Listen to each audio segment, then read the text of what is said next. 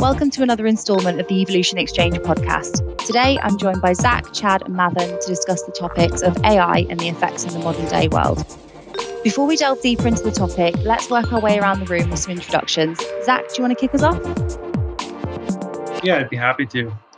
So I kind of started my career at a quantum computing company called D-Wave Systems. And it was there that I was working on the applications of AI to drug discovery. And so fast forward about a year later, me and who is now my CTO, in collaboration with my old advisor, had worked on a project doing generative AI for drug discovery. And with the really strong results of that project and some novel modifications on top of it, we were motivated to start co-found a company called Variational AI, which is what we're doing now. At Variational AI, I'm a co-founder, machine learning research scientist, and we are working on helping pharmaceutical companies produce drugs for very challenging indications or target product profiles. That's great. Thanks, Zach. And Chad? Yeah, I'm Chad Sanderson. I am the CEO of a data infrastructure startup called Gable.ai. We focus on connecting the producers of data with the consumers of data in CI/CD. Prior to that, I was the leader of the data platform team at a late-stage freight technology startup called Convoy. And before that, I was a tech lead on the AI platform team at Microsoft. I've got over a decade of experience in data and data infrastructure, and I'm sort of most focused on the infrastructure side of artificial intelligence. How do we make sure we're getting good data to data scientists and machine learning engineers to build models? Great, thanks, Chad. And finally, Mathan? I'm happy to. So my name is Madan Gopalsamy. I'm a director of machine learning at Signify, formerly known as Philips Lighting. I've been with Philips/Signify for about 12 years. By training, I have computer science degree in focusing primarily on algorithms throughout my career.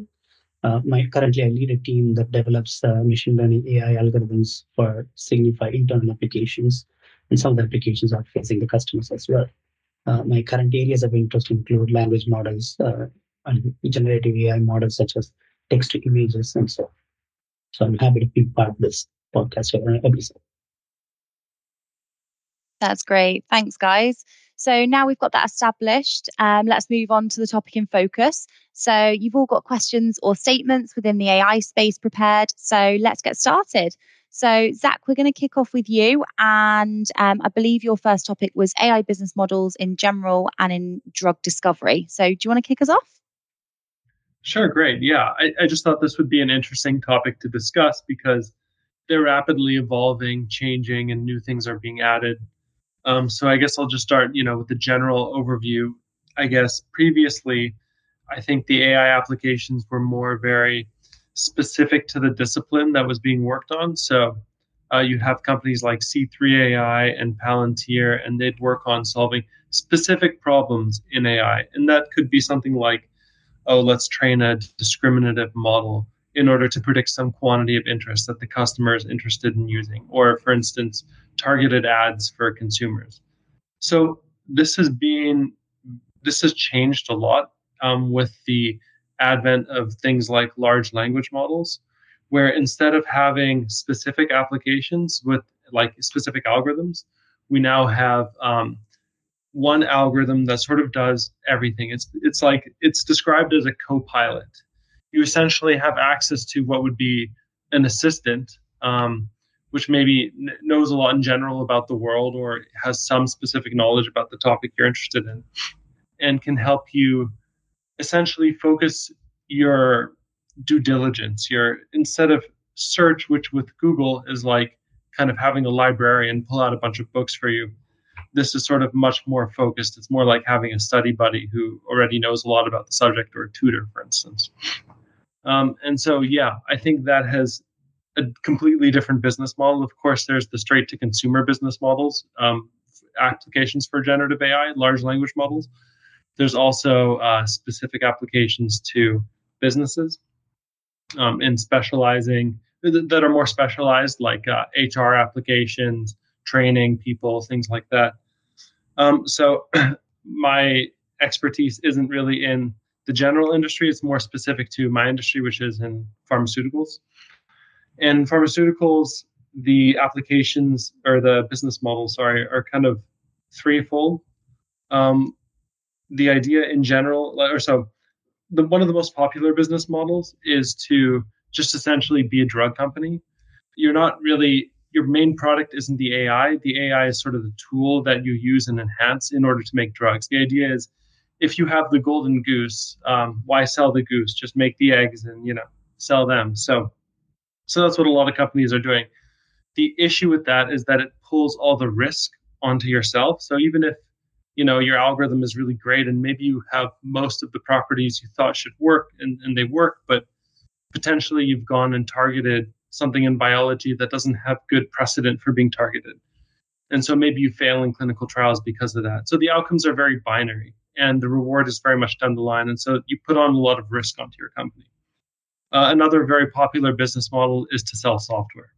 So essentially you build this like AI enhanced or enabled drug discovery software and you sell software licenses.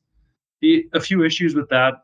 One is that the people using those softwares have to be essentially specialists in those softwares. They're very specific. The way you interact with them is very specific. And the people who become specialists in their softwares really have to have to both be technical enough to use the software, but maybe, may not have all the other technical skills. So they may end up getting too specialized towards the software. Anyway, so you need these people who are very specialized in the software. And when you do that, and when the software is popular enough, it can work. It's just that many of these companies are also saturating the market. So there's a limited number of pharmaceutical companies out there. That space isn't hugely growing. I mean, the market cap is large, but there are companies like Schrödinger who offer these sorts of softwares, and they basically saturated their market. So they become drug discovery companies to try and continue growing. And then there's kind of like this third model, which is sort of what our company is testing the waters on. And this is kind of like a molecules as a service model, where a pharmaceutical company would come to us and tell us what their target product profile is. Or maybe they tell us through like an internet web form or something like that. They just submit something and it's very hands off. We send them some number of molecules back for some dollar amount. And when we do that, that's very easily scalable because we have a fully automated pipeline to handle that. So we end up, the pharmaceutical company doesn't have to have people specialized in using our software. We use our own software. We sort of just take as input this set of requirements that they need. So the back end of our AI algorithms are all generative based. And so it's kind of like asking ChatGPT to tell you about a certain thing. You give this model a set of desiderata for your drug of interest, and then the model will output some drug candidates that the company should try and test. Yeah, so after this is sent to the pharmaceutical company, they can choose to license it or so forth, and that's kind of the model we're working with. This is not a popular model. It's something that hasn't been really explored that well. I think that's just, I don't really think there's a really great reason for that, maybe other than it was really hard to automate these things before AI, and AI, like the modern generative AI, helps with that. But yeah, that's kind of the gist of what I wanted to say about business models and AI and for pharmaceuticals. Yeah, great. Thank you. Some really interesting points. And Chad, did you have something to add to that? Less to add and more of a question for Zach. This is not my area of expertise, as I focus primarily on infrastructure. But something that I've been wondering, especially given the big OpenAI announcement and their marketplace a few days ago, what do you see as the competitive advantage for these Gen AI companies? Like, which of those three categories do you think that a new startup who is building Gen AI today can carve out their niche in versus just massively swallowed by OpenAI, or there's just so much competition because there's really no competitive advantage to what you're building? Yeah. I can answer that question, but I just also want to add some clarification.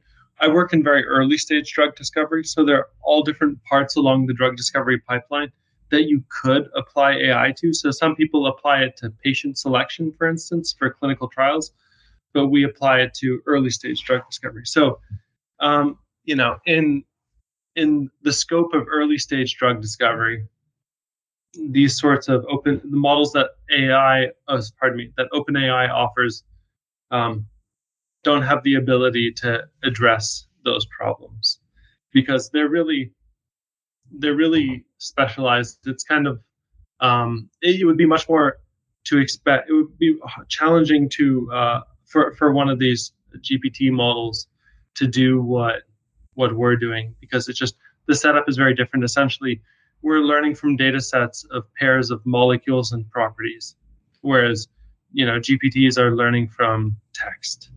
And so molecules are graphs. There's a certain structure that's used for representation learning there, and that's not really taken into account at all by a GPT. And we have like these large sort of tabular data sets almost, where we learn relationships between molecules and their properties. So in terms of business models, I'd recommend for new companies getting into this, if you have, in general, I'd say if you have an algorithm that works really well and you have, I guess, an indication like a certain disease that you want to go after, that maybe you have some novel idea for how the biology works that you can leverage, then you can bring that in-house and just develop the drug in-house.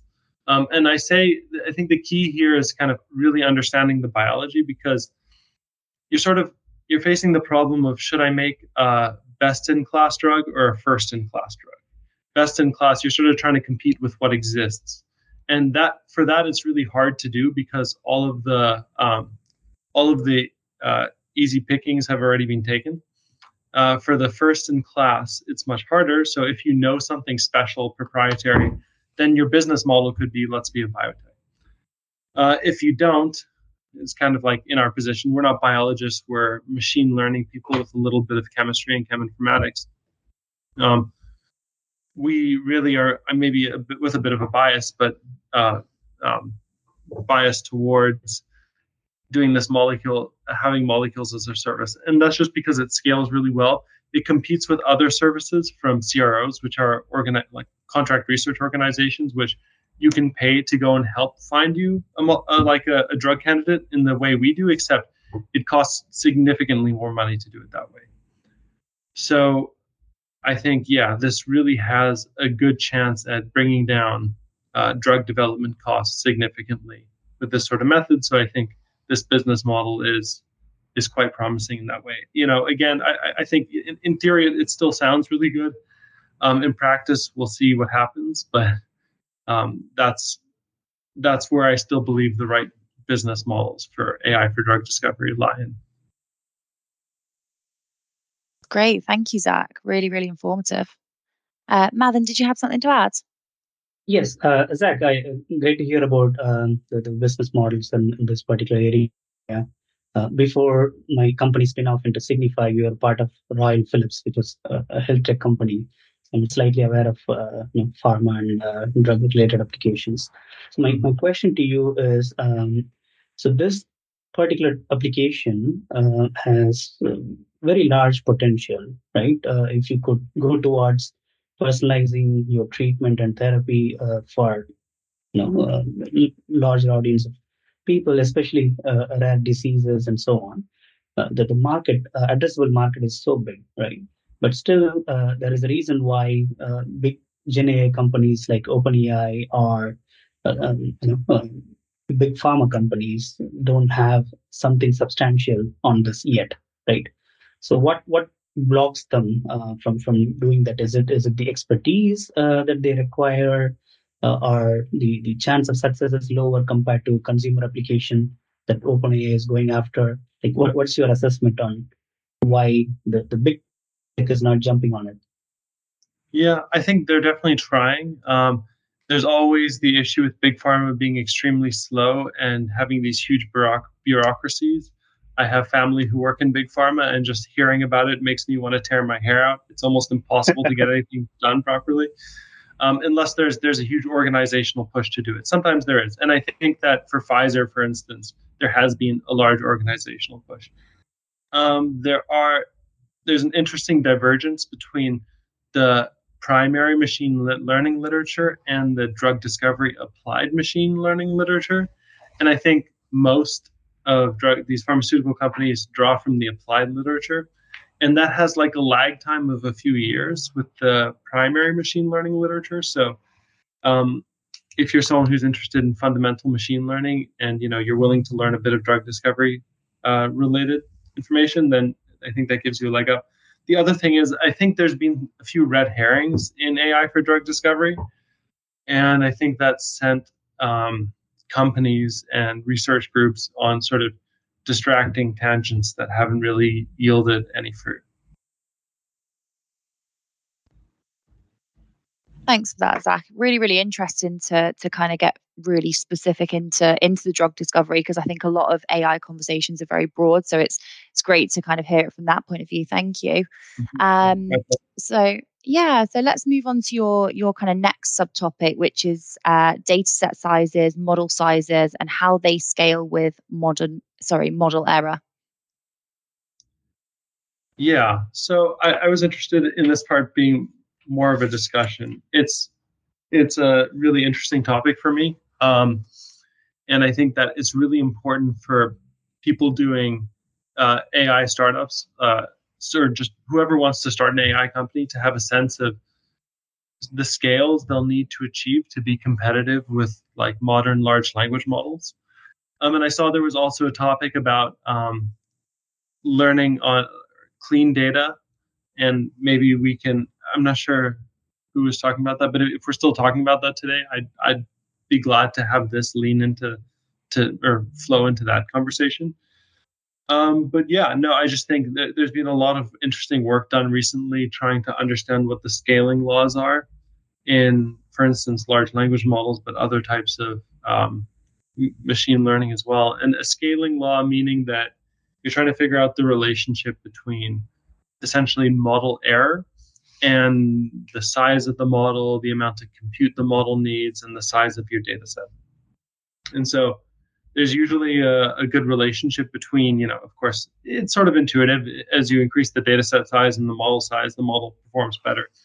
At some point, if you fix the data set size and continue increasing the model size, there's some diminishing returns. But interestingly, it still seems like having extremely large models continue to benefit practitioners. And these models, just the size of these models, end up building a moat for a company in itself, because it can cost like millions of dollars to just train one of these models. And in reality, like when I'm doing machine learning, I'm doing many rounds of hyperparameter tuning. And if it were to cost me like millions of dollars to train a model, I'd easily be spending hundreds of millions, just because of the amount of training and then debugging and just all of that needs to go into making a model actually work really well. So I just, caution any generative AI startup thinking that they can build like better language models, that this is just extremely expensive. And if you don't have the backing of these huge, like trillion-dollar companies, then it's going to be extremely hard to be competitive. So I don't know, I thought this was an interesting topic to discuss if anyone else has some insight towards it. Yeah, so certainly I can add to it, Zach. I think the question you threw here is common for pretty much all industries that are trying to use AI and Gen AI technologies, right? In my company, we have the same question, like, do we really need the largest model here, right? Do we really need largest data set here? There are nice papers and developments recently that high quality, smaller sample population is probably good enough compared to very large quantity of training data set and very large models, right? So it all boils down to the task that you're solving, right? And the architecture of your model. recently we see the trend that smaller models are performing as good as very large models on selected tasks, right? So the trend is actually going in reverse. 6 months ago, people would have said, "Hey, the next GPT is going to be, 10 times bigger than this GPT." Now people are changing those predictions, saying that maybe you don't have to keep going larger, right? Maybe the problem is solvable with a smaller set of parameters, right? So that trend is happening right now. That has impact on the data too. And 6 months ago, people thought some of the problems can never be solved by smaller companies. So now we're thinking that maybe a custom built model or custom fine tuned model are solvable with smaller set of high quality data, right? So the trend is reversing, and that's a very interesting trend to observe. So companies like us, for example, like Zach mentioned, developing a foundation model costs you millions of dollars, and we are not in the business of selling AI, so it certainly is not applicable to us. But fine tuning, the cost of fine tuning, or the benefit of fine tuning, certainly outweighs the cost of fine tuning, right? And the cost of building data set for fine tuning. Great, thank you, What do you Madan. think, Jeff? Yeah, Chad, did you have anything to add to that, or do you think Madan summed it up? I think Modern summed it up quite well, and it's what we've been seeing as well, working with customers who are in the business of attempting to start to leverage these foundation models. It's hard to emphasize just how big of a factor quality actually plays in the predictive capacity of the model. I think most companies that have data available, whether that's structured or unstructured, don't actually realize how low quality that data is, especially if you're collecting it from a public domain or you're collecting it from some API or some vendor that's just providing you data on a schedule. Not only is it low quality from the sense of the structural component, where like you might have null records, you might have missing values in other ways, you might have random changes to types, just things that require massive amounts of validation before the data is even ready for the model. My general yardstick is the more validation that you have to do on the data, the better an indication that it's probably extraordinarily low quality. But also the underlying semantic meaning of the data in many companies is just not clear. If you're accessing data from like a first party database, like you're using something structured like a Postgres or MySQL or something like that, and you're a data scientist, oftentimes it's not exactly clear how these fields, what is the business logic that's being leveraged to produce this data in the first place. Many times the engineers themselves don't actually know the answer to this, or they left the company many years ago. And so I think a lot of I wouldn't say it's a misunderstanding, but I think a lot of the beliefs about what was required in order to train a foundation model was based on a lot of these models initially being trained on bad data with very poor signal, and therefore you needed much more of that signal to have anything directional. But if the signal is much stronger and the quality is much higher, it seems to be the case. What Matan said is that these smaller models are starting to yield a lot more value than we initially expected. Great, thank you, Chad. Zach, I know this was obviously your topic, so have you got anything to sort of add to what Madan and Chad have said, or do you think we've kind of summed that up quite nicely?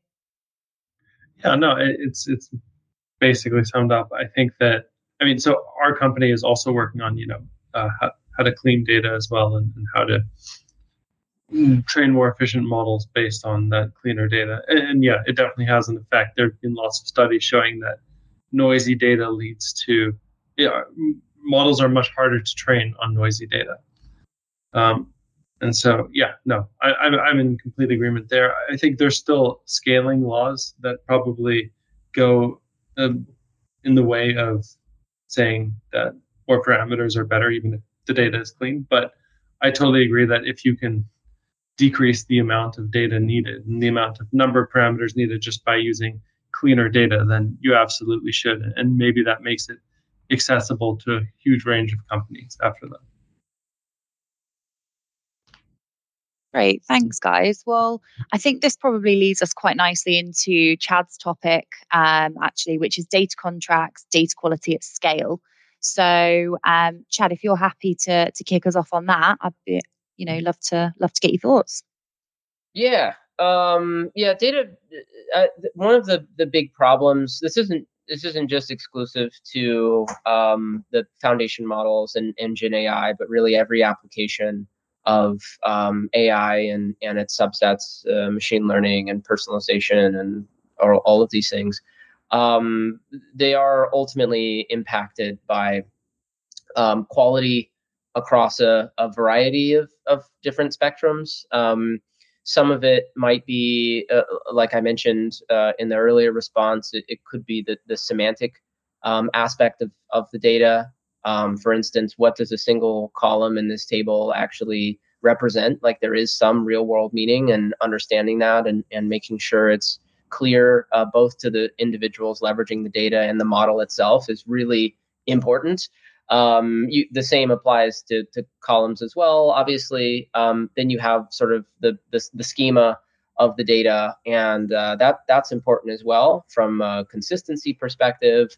In many organizations, there's not that much change management when it comes to data, so you can expect stuff to just change arbitrarily in many cases, depending on what the how that data is being used for applications. If you're coming from a big organization like Microsoft, like I did, or Convoy, where a lot of the data that we're using in our machine learning models is actually the source of that data is our transactional databases, which are powering our applications. There's not a great sense of connection or collaboration between the teams who maintain the system of record, the transactional data, and the data used for AI and ML and BI and all the other various downstream applications. And this leads to some really unfortunate things happening. Number one is quality, just from quality issues in terms of understanding. Like, do we actually understand what this data is, and does the model understand? If something breaks, do we have an outage? How frequently are we having these outages? And then when changes happen, do we know about them, and can we incorporate that data into our models moving forward? So there's sort of a backwards incompatibility component, but there's also a forwards compatibility component. It's very, very common for software engineers to add new columns into their transactional databases and not tell anyone, and not delete the old data, and not refactor it. And that's because it's very dangerous to remove columns if you don't know who all is using them. And so you might have someone leveraging a model that's using some data that's been outdated for the last 6 months. There's a new version of this in production, and you just never know about it. So the whole concept of a data contract is not dissimilar from a service contract in the world of software engineering. Like, you need APIs for things. You need interfaces, and there needs to be producers who take accountability of these interfaces, and consumers that are leveraging these interfaces, and some level of collaboration between the two of them. And in the same way that APIs naturally evolve and they're version controlled and there's very clear SLAs, there needs to be the same for data. You need SLAs for data. There needs some level of versioning. You need integration testing and unit testing, and all of these things, basically starting to treat our data as part of a product. And I think as we lean more and more into generative AI, this becomes really, really important. In fact, I would say it is essential for scale from the infrastructure and technology side of things. It's great. Thank you, Chad. Some really, really interesting points there.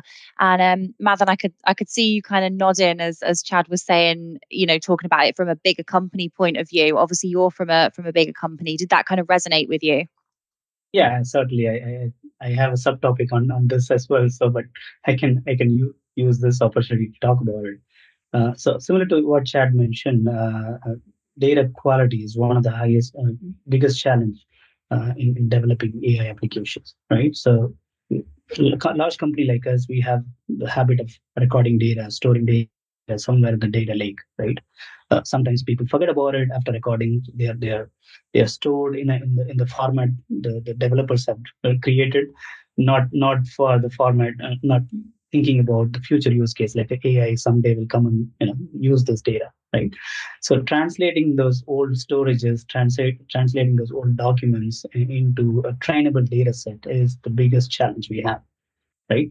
And when you do that, how do you assure the highest quality, right? So for example, if I translate one of my old conversations into a trainable data set for my AI chatbot, if I make a mistake in conversations between an agent and a customer, I can live with it. But if I make a mistake on what was the conclusion of the conversation, right, whether the customer's query was solved or not, if I make a mistake on that, that's going to give a wrong label for my fine tuning data set, and that will lead my model to an undesirable behavior, right? So the process is not only very important, but ensuring high quality of this translation from your documents to trainable data set. That's of highest importance to me as a machine learning scientist. Great. Thank you, Madam. And Zach, I think you've got something to add there. So is there any automated way of doing this? I mean, it sounds like you just have to have a human check all the data, and that just, I'm sure it just scales really poorly and is frustrating. So maybe you have some better ways. Well, we do use automated ways because it's humanly impossible to do that ourselves with the available people. But again, without a human in the loop, if you can't guarantee the quality of the data, this will never become a golden data set, right? The models are always known to make mistakes, especially when the format is not standard, right? Especially the task that you're defining doesn't have a standard schema, right? If you're translating, let's say, from one language to another language, and the task is very well tightly defined, then the format is very well known, then yeah, an automated tool or algorithm can do that for you. But in our case, when you are reading documents, we are talking about documents that were written by different people in different years in different regions. They come in very, very different formats, right? Okay, so do you have like prophylactic approaches like these data contracts, or do you kind of just check them on the spot? Yeah, we go through them in batches, right? So we use models at several stages. So there is an early stage model that can scrape these documents and prepare it for you. And then a human comes in, reviews it, and a second stage model that can actually clean this up a little better. So there is human in the loop, but there's also automation in the loop. But we are not at a stage where automation can do this, fully to the level of quality that we would like. That's probably the case with many of the industries because the documents were generated not for this application, right? And they were generated different regions, different segments of the businesses, and so on. Do you think we're far off it being fully automated, Madden? I would say possibly 70% automated, I would say, right? Okay. But still, there are some nitty-gritty details, like I mentioned, we are a lighting company, world's largest lighting company, and many of our documents do have the lighting lingo that only our lighting specifiers and we understand, right? These are not meant for general consumers. But models don't understand. So the embedding models have not seen such lingos before, right? So they're not great at translating or processing them. So a system expert from our own company has to step in and say that yes, this is the right lingo, or this is how we would define, and so on. Right? So you're talking about some know-how, some industrial experience that are not yet automatable, that are not yet available in these models, right? So that's where the human expert has to come in. But in future, over a period of time, when these rounds of cleanup happens, right? So we record them, of course, right? So over a period of time, you can possibly train a model, but unfortunately, it's not fully automated at this point. Mm. Yeah. Okay, great. Thank you. So Chad, that was obviously your topic. Have you got anything to add after that discussion? Yeah, I mean, I think I think that what Mathan said is right, and it kind of goes back to one of my initial points around semantics. Like, it's really hard to understate the value and the importance of semantics when we talk about producing reliable training data, especially data that is unstructured. Meaning is unbelievably critical. And most people in a company that have been working there for many years, um, you know, don't have a full understanding of what all of this lingo actually means. Data scientists very rarely know the full amount of lingo that, say, someone on the business side uses. I worked in the freight space for a very long time. If I'm an ML engineer and I'm responsible for figuring out which features are most meaningful in my model, I may not necessarily understand the difference between different types of freight, or how a broker defines that freight, or how a customer defines that freight, or how we go through the RFP process. All of these is very, very business and industry specific. In order to really leverage the full extent of these foundation models, I think there has to be some connection between the business experts, and the data science team. This is in some ways what the catalog was always intended to be used for, the concept of a data catalog, or a business glossary. So these are relatively old concepts. They go back to the 1980s, and they're still somewhat common today. So it's essentially it's an index that sits on top of all of your data. It scrapes your tables and your columns and your data sources, and then it encourages people to define, using human readable language, exactly what this data represents. Like, what does a single row in this table mean? What are the core business objects in the company? How do they relate to each other? What is the cardinality? What is the actual human definition of that relationship? And inscribing all of that in a glossary. Now, in the past, most people haven't been very willing to use these glossaries because there's no incentive, right? If I, as a business user, spend 6 hours a day going through and documenting every single one of my processes, I don't get a gold star or a bonus or anything like that. There's nothing really in it for the business, except I might be making this like small esoteric concept more accessible to the one or two or three people who might need to leverage it. But as we start to lean more into Gen AI, these things become unbelievably important to effectively document. And so I think this is, in addition to the contract, which is the technical mechanism of ensuring that our expectations of the data are met by the source system.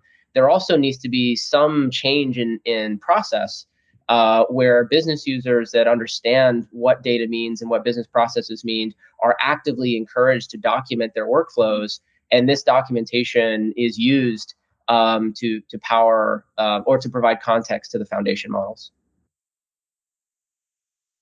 Great, thank you.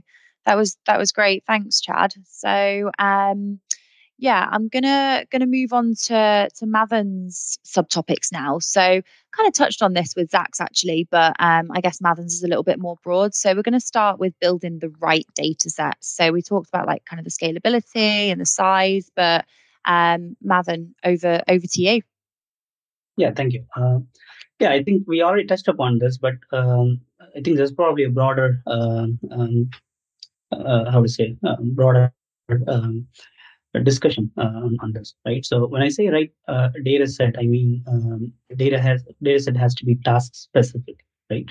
So my team currently handles a number of AI projects, and each of them have different tasks. So building this task specific data set is the very first thing that you do, right? As you start AI development.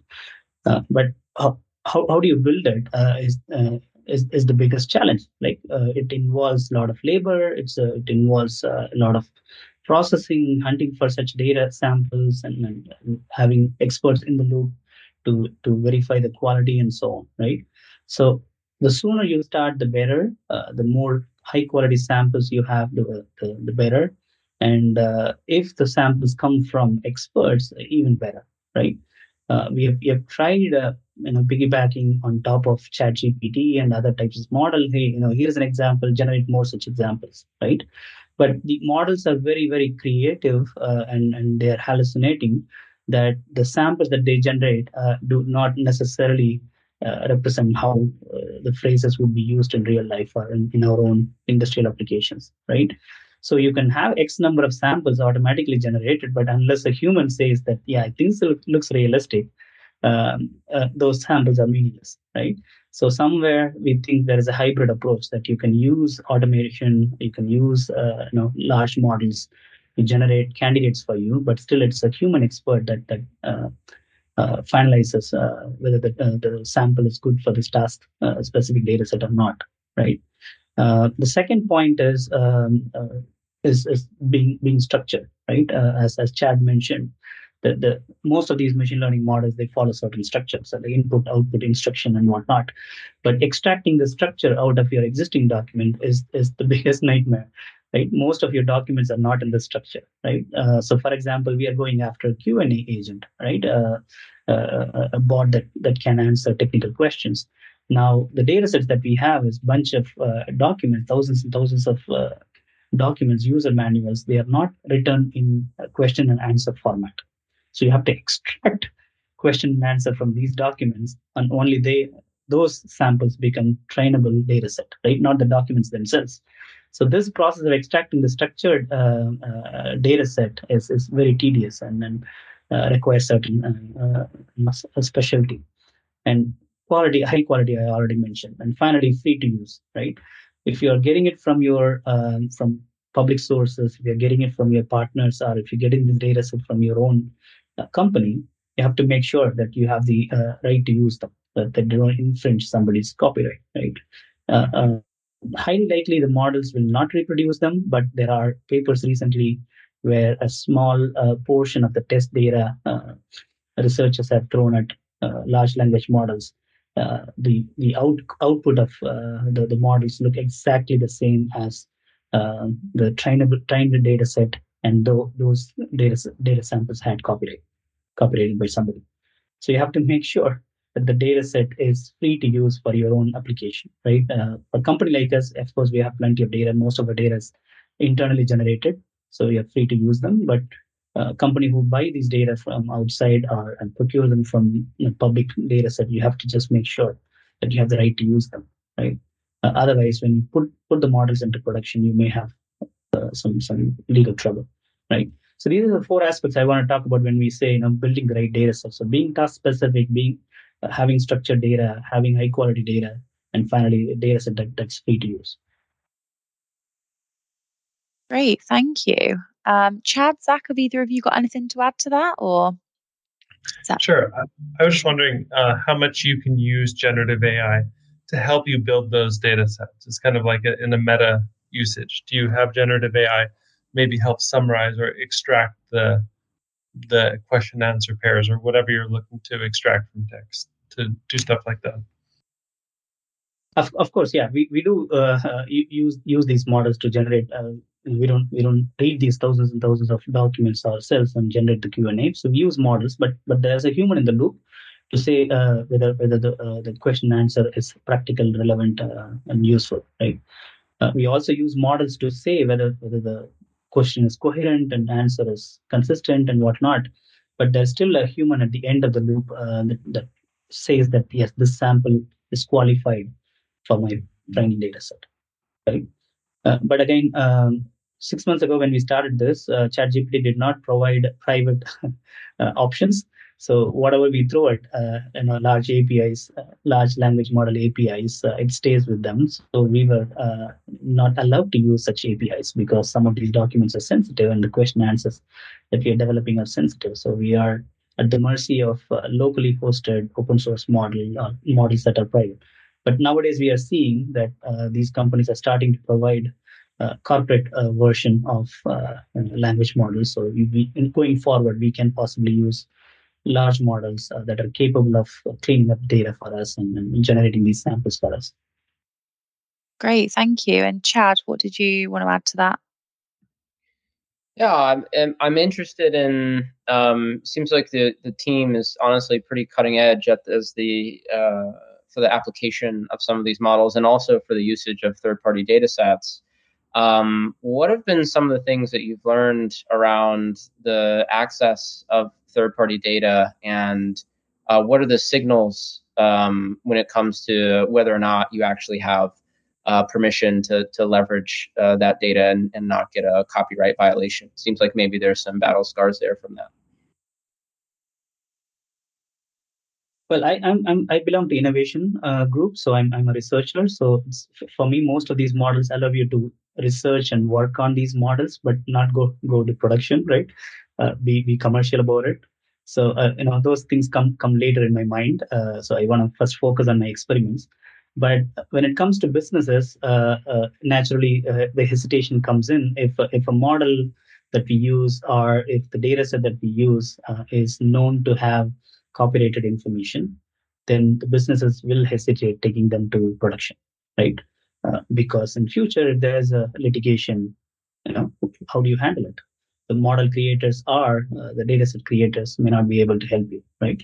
And that's where I think the recent announcement from ChatGPT, OpenAI, that there is a shield that they are providing with some of the models, right?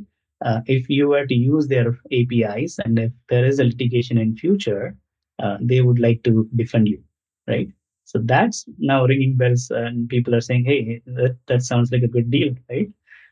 So we need such things also for open source model, right? This morning, in fact, I had a discussion that Stable Diffusion is trained on publicly scraped images, and many of those images have copyrights. So there's an ongoing litigation that anybody using Stable Diffusion may become may be challenged in future. So companies will definitely hesitate before bringing them to production.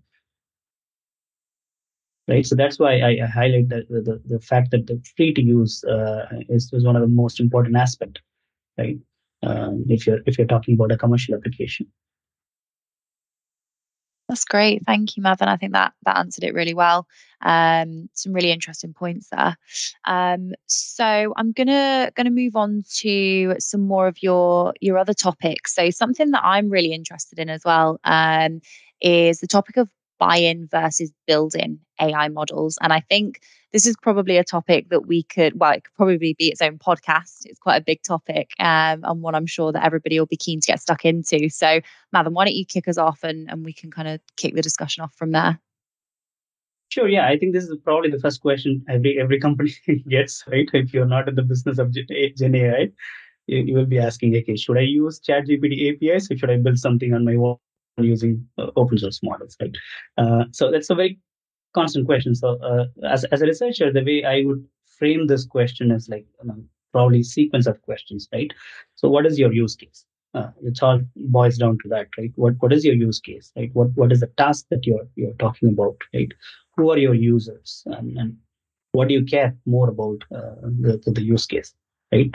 So the answers to these questions will help you to decide whether you need a commercial API, or can you build something on your own using open source, or can you fine tune something, a model that is also available in open source, right? So it all starts with the use case, right? So the use case does not give you an opportunity to monetize, for example, then going for paid APIs will actually not be practical, right? So let's say if you're talking about internal productivity related use cases where you cannot estimate what's the gain exactly is.